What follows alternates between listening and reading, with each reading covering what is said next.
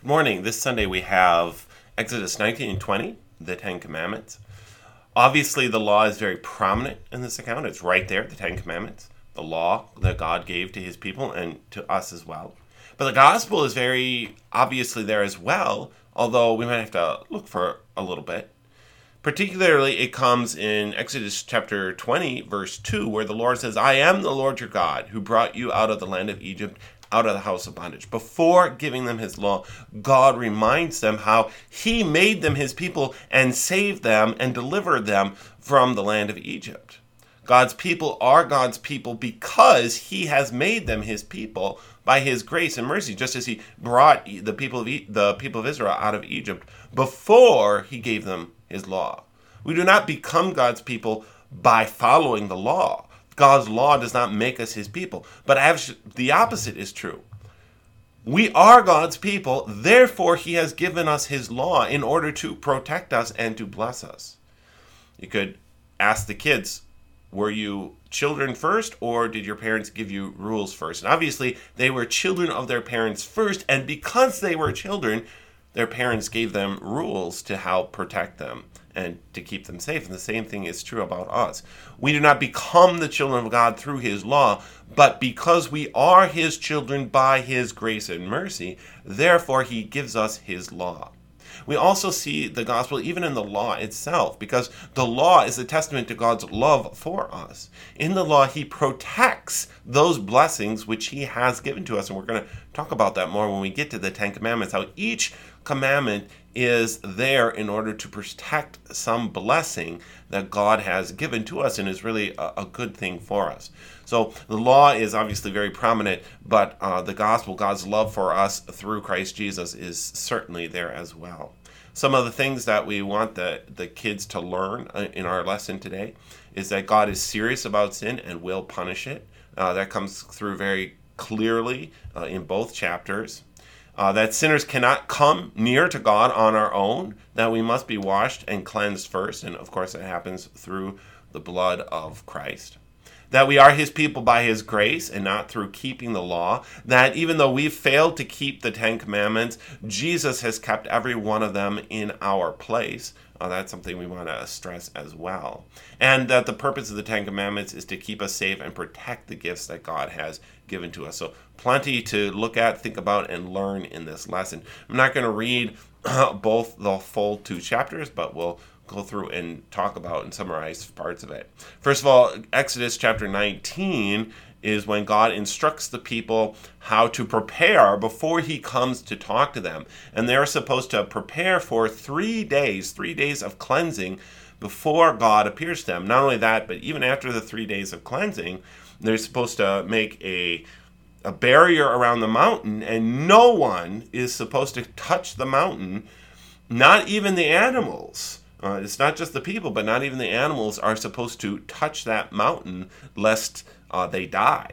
And so only the particular people that God says can go through that barrier, Moses and Aaron and some of the priests. But anyone else who comes near is going to die. So you could talk about with this with the kids. Why do the people need 3 days of preparation? Because they are coming into God's presence. And again, it shows how serious God is about sin. It's a reminder that we are sinners and that God is serious about sin and that sin needs to be cleansed away before we come into God's presence. Now, this, of course, relates to our worship. How do we prepare for worship? We ought to prepare just as seriously as the Israelites did. Maybe not 3 days of cleansing, but worship is not something that we just show up for, that it's something that we should prepare for. We should be thinking about it even the day before. We should be thinking about the worship service that is coming up, preparing to meet God.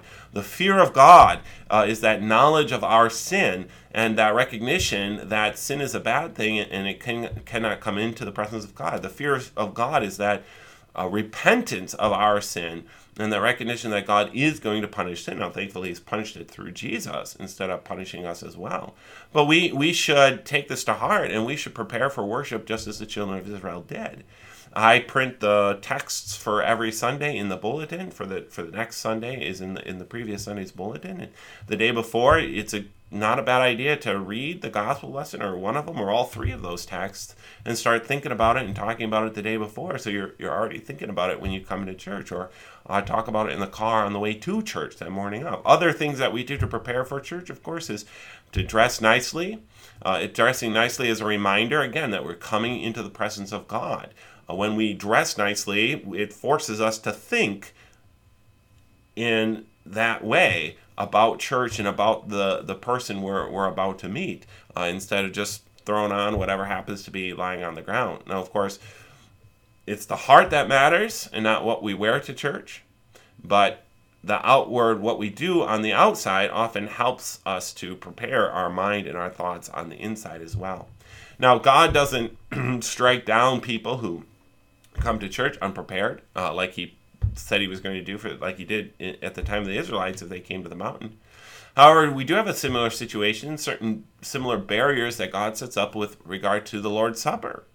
There we have 1 Corinthians 11:29. Paul reminds us, "For he who eats and drinks in an unworthy manner eats and drinks judgment to himself, not discerning the Lord's body." So just as the Lord was very serious about the people being prepared to come before him when he appeared to them on Mount Sinai, so the Lord is very serious about people preparing to come and meet him in the Lord's Supper. It's not something that we should do lightly, and that's why our children do not receive the Lord's Supper until they have gone through confirmation class and are aware of the seriousness of their sin and are aware how to prepare to come to the Lord's Supper. So there's definitely a connection there, that just as the people were preparing for God's presence in Exodus chapter 19 when he appeared to them on Mount Sinai, so we ought to take seriously our preparation not only for church but especially for the Lord's Supper, and come in the right manner.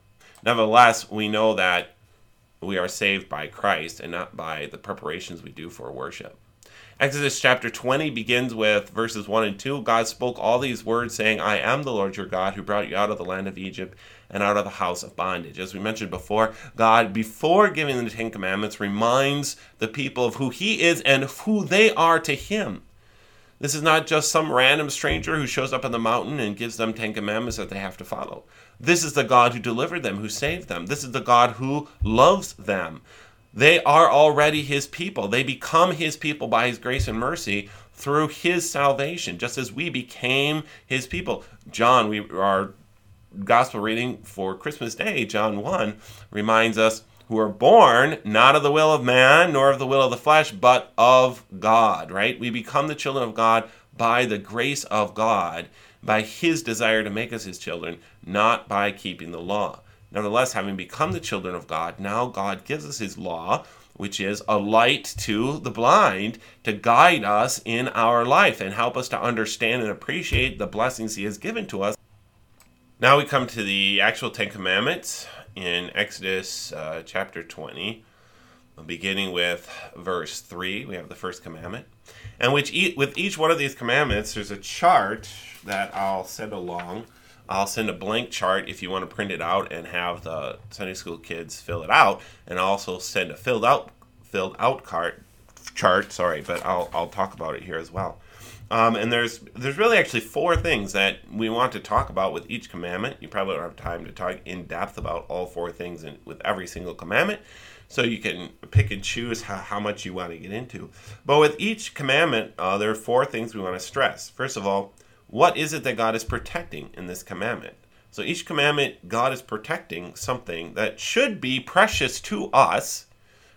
God understands it's precious enough that it's worth protecting, and so we ought to recognize that this gift is something that we ought to value as well. A lot of the gifts that God protects in 10 Commandments we don't value the way we should.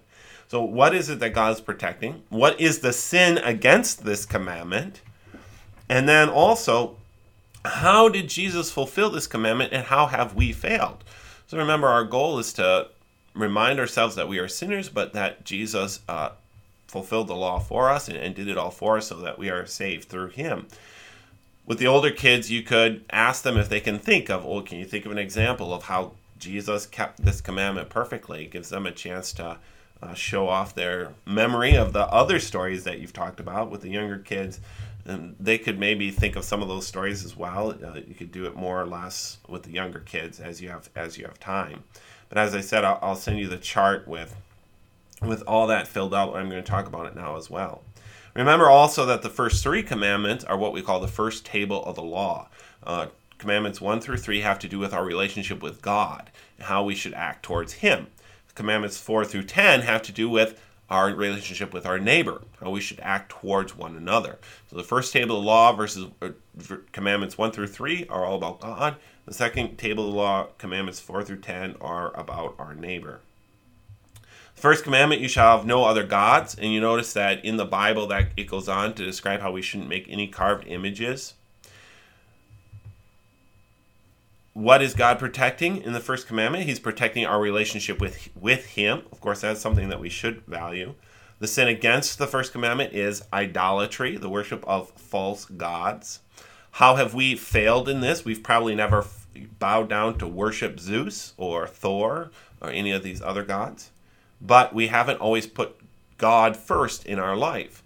The first commandment not only stresses that Jehovah is our God, but it also stresses that He should be first in our life above all other things. And we often put other things above Him and put other things first in our life rather than putting God first. How did Jesus fulfill that commandment? You can see that in the story of when Jesus was a boy and He went to Jerusalem and He was there He was there in the temple studying God's Word. He put the work of His Father in heaven first before earthly pleasures. He wasn't out fishing or playing video games, but He took seriously that relationship with God His Father. Second commandment, you shall not take the name of the Lord your God in vain. What is God protecting? He's protecting His name. That also is a precious gift to us. It's through His name that we get to know Him. It's through His name that He blesses us. It's by believing in His name that we are saved. His name is a precious gift to us. We can call Him by name and pray to Him and thank Him and worship Him because we have His name. And that's something that God wants to protect. The sin against the second commandment is blasphemy, speaking badly about God or misusing His name.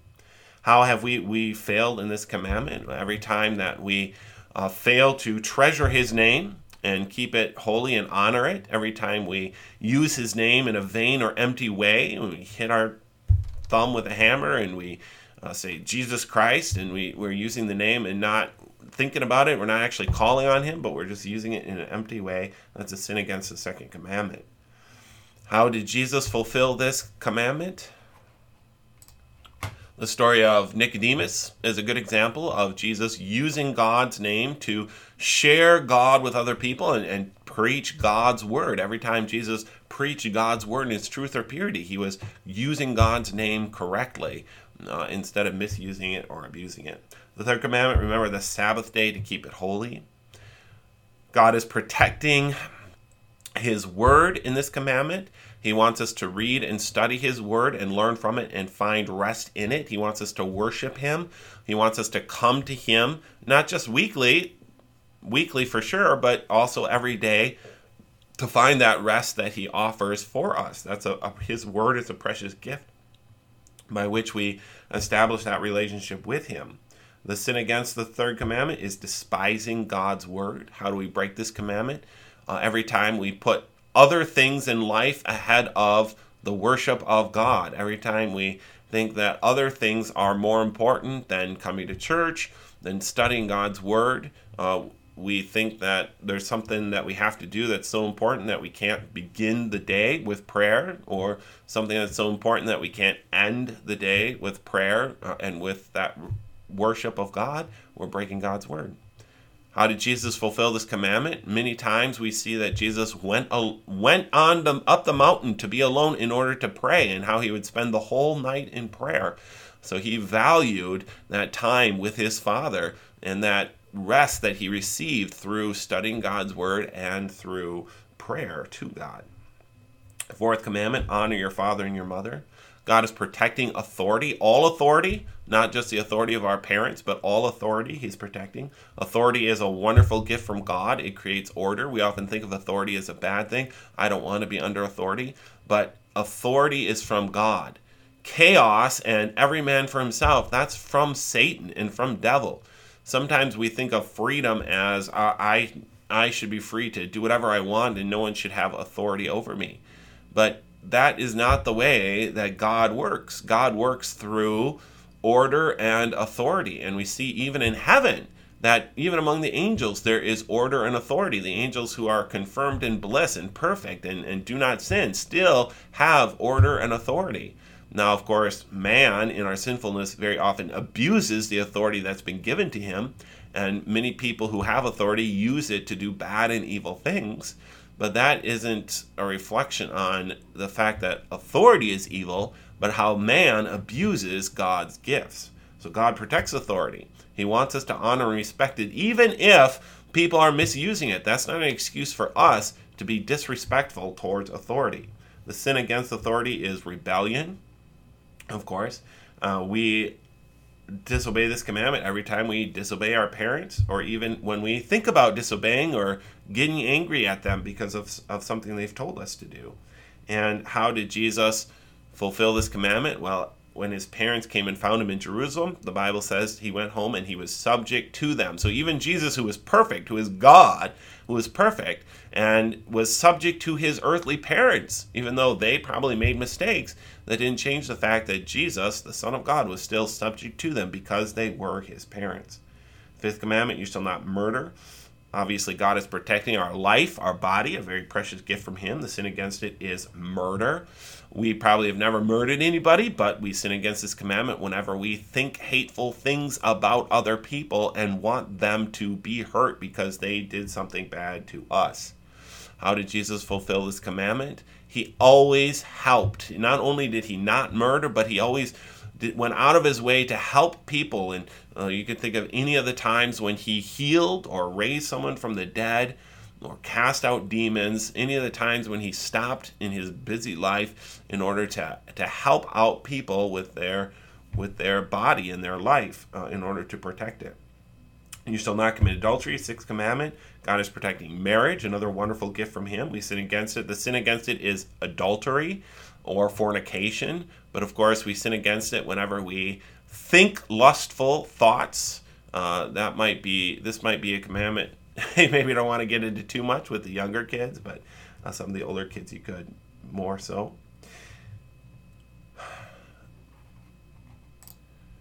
Jesus, again, kept this commandment perfectly, not only never thinking any sinful or lustful thoughts, but he himself honoring the institution of marriage, and we see that in the story of the water into wine, the wedding feast at Canaan. He honored that wedding feast and blessed it with his presence and with his blessing as well.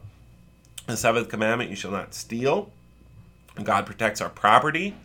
We sin against this commandment whenever we take something that does not belong to us, or whenever, indeed, we want to take something, or even if we trick somebody into giving us something that does not belong to us. The story of Jesus feeding the 5,000 is a good example of Jesus keeping this commandment, not only not stealing and taking from other people, but helping them out, giving them what they need, giving them their daily bread in that account as well. Eighth commandment, you shall not bear false witness against your neighbor. God is protecting our reputation. What others think about us is a very precious gift, to have a good reputation. The sin against this commandment is lying. Anytime we speak badly about other people, gossip, we are failing to keep this commandment. Even if what we're saying is true, if it is a negative thing about somebody else, it is not something that we should be talking about. But we should go and talk to them about it and not spread it around. We see Jesus keeping this commandment in the way that he talked about the soldiers who nailed him to the cross. He didn't get angry and criticize or talk about them behind his back, but he prayed, Father, forgive them, for they don't know what they are doing, right? And then finally, ninth and 10th commandment, you shall not covet. The difference between the ninth and the 10th commandment is the ninth commandment has to do with things. You shall not covet your neighbor's house or things. The 10th commandment has to do with living things. You shall not covet your neighbor's wife, man, servant, maid, servant, ox, donkey, or anything that belongs to your neighbor. But they're basically both talking about coveting. And so what is God protecting in this commandment? He's protecting even our thoughts, our contentment. Contentment is a very precious gift. Those who learn contentment have a much happier life than those who are always upset about what they don't have. And God wants to protect that contentment even in our hearts and in our thoughts. We sin against this commandment every time we are discontent with the gifts that God has given to us, and we think that what God has given us is not enough, and we deserve something else.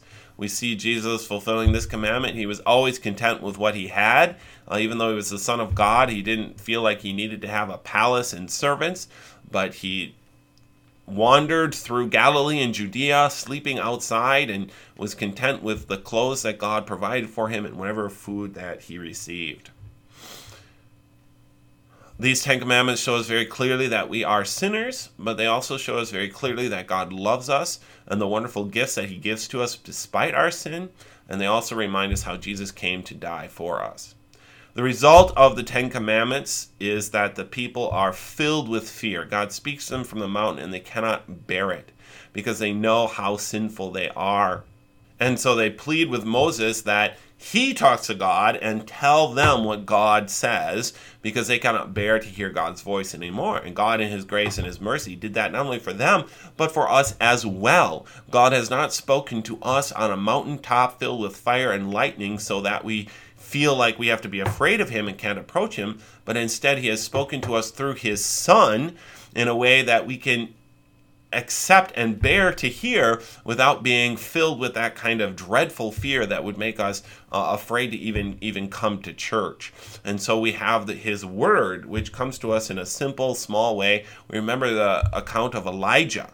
In the life of Elijah, God describes his word as a still, small voice. That's a voice of love coming from our dear Father rather than a voice of thunder and lightning booming at us from the sky. And what a wonderful God we have that he comes to us in this way. And he comes to, you can remind the children, he's coming to them in that way right now as you, the Sunday school teachers, are teaching them. That's God coming to them through his word, through you, rather than with thunders and lightnings from sky. Now, there is a time when God's voice will boom from the sky again, and so if we neglect that quiet voice of his word, if we refuse to listen when he talks to us through his word and through his pastors and teachers, then unfortunately on the day of judgment we're going to hear that great mighty booming and that thundering voice to our judgment. But we should listen now to that quiet, still small voice and receive with gladness the love God has shown us in his word. The Lord's blessings on your Sunday school lesson.